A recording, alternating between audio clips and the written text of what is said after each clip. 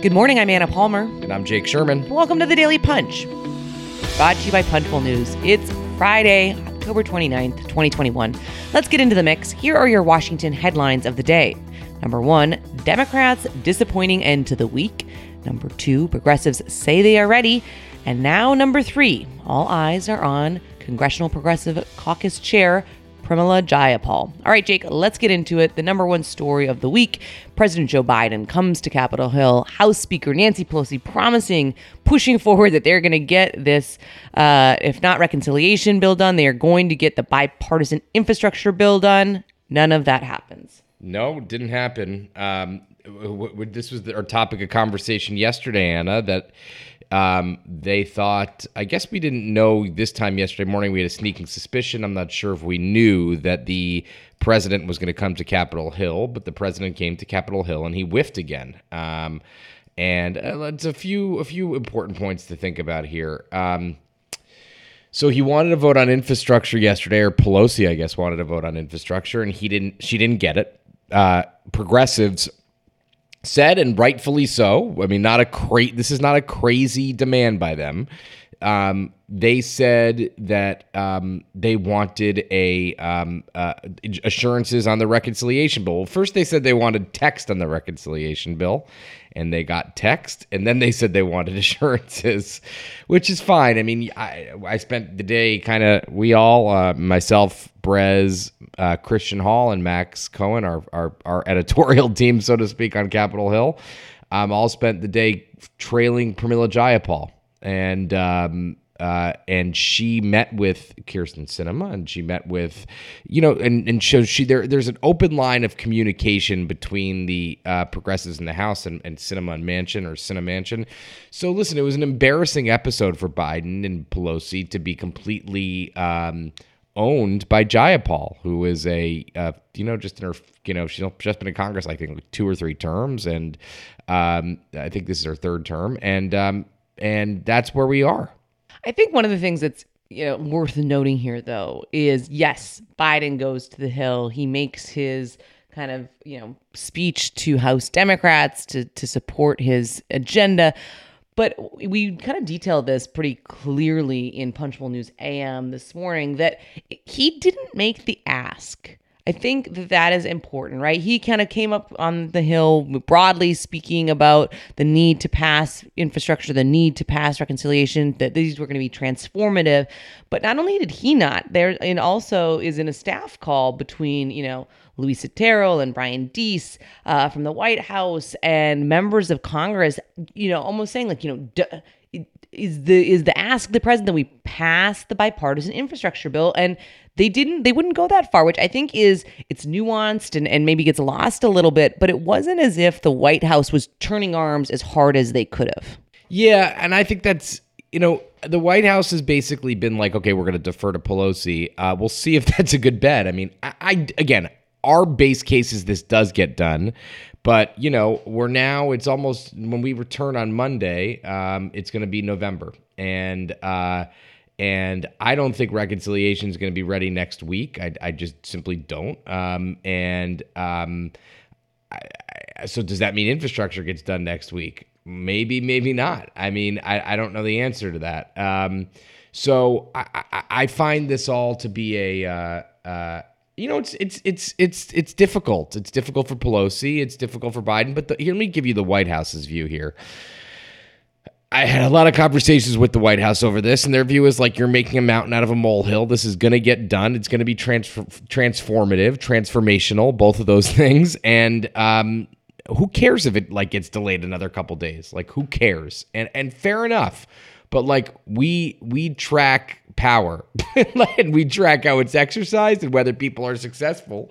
And you could say at the same time that this is going to get done. It's going to be a large scale victory for President Biden, at least in the immediate, because this is what he wants to do.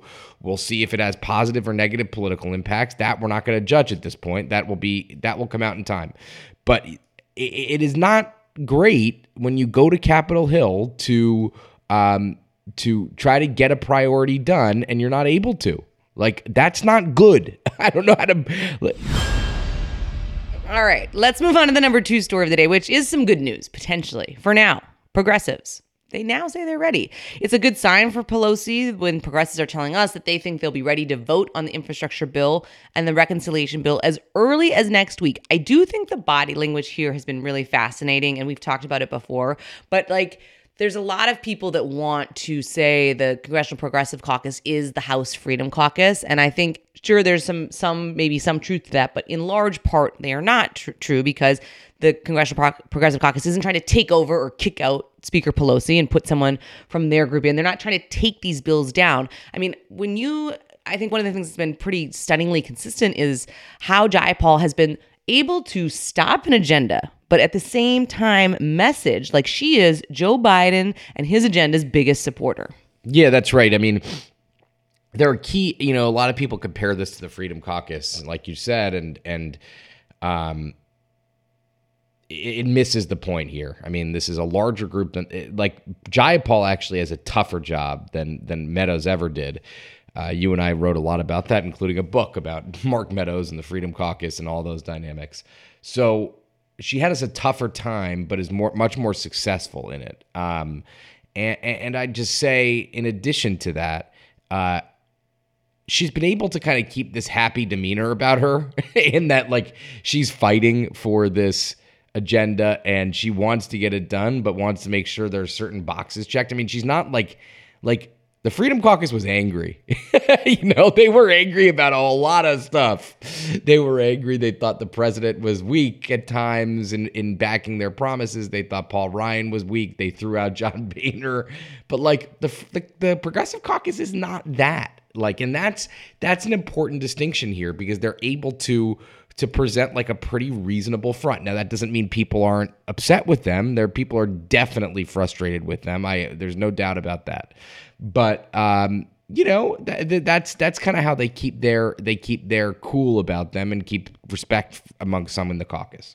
And I just think the other thing I would just note, and we can move on to actually focusing on Jayapal in particular, but I do think you've seen this kind of effort by progressives, and I think you kind of let it off at the top. They want assurances that this reconciliation package, is going to pass the Senate from Manchin and Sinema. And so far, they haven't gotten that, right? I mean, if you look at the public posture that both Manchin and Sinema have said, they haven't said, I'm voting for this, right? No one has been that aggressive. And I think, to your point earlier, it's, I can see what they're trying to do because it's very easy when you don't have anything, anything holding them up to say, well, Manchin and Sinema got their bipartisan infrastructure package. What is to make them support reconciliation when clearly there's a lot of issues, even the stuff that they've kind of, cut down, they still have, questions about. So I don't know. I think it's interesting to see how the relationship between the progressives and Manchin and Sinema progresses into next week, into potentially the next several weeks as they try to hammer out a final package. Just one more thing.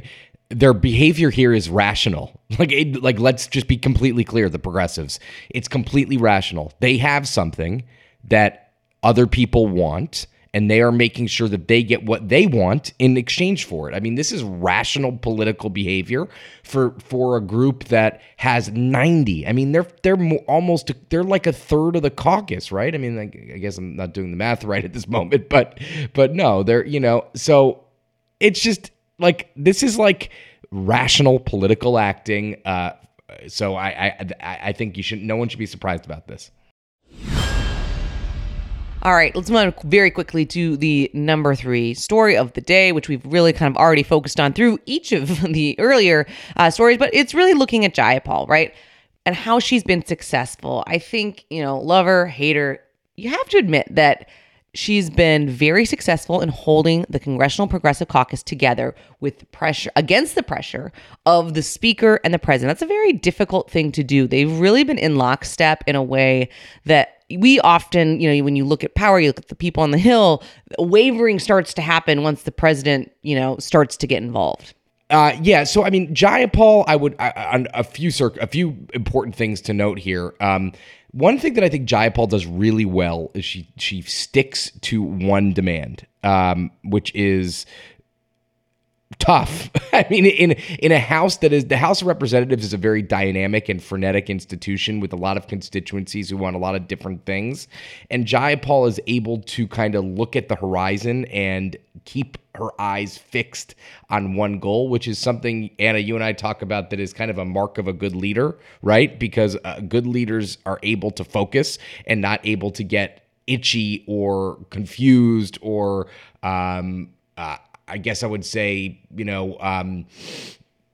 don't waver. And I think that's really important here, is that people are able to understand her demands and track them. Like Mark Meadows and Jim Jordan were all over the map. I mean, we covered a lot of legislative debates where they had lots of issues with lots of different bills. And it's like, all right, well, like, we solved this problem. You're on this problem now. And that was the frustration with them. People don't have that frustration with Jayapal.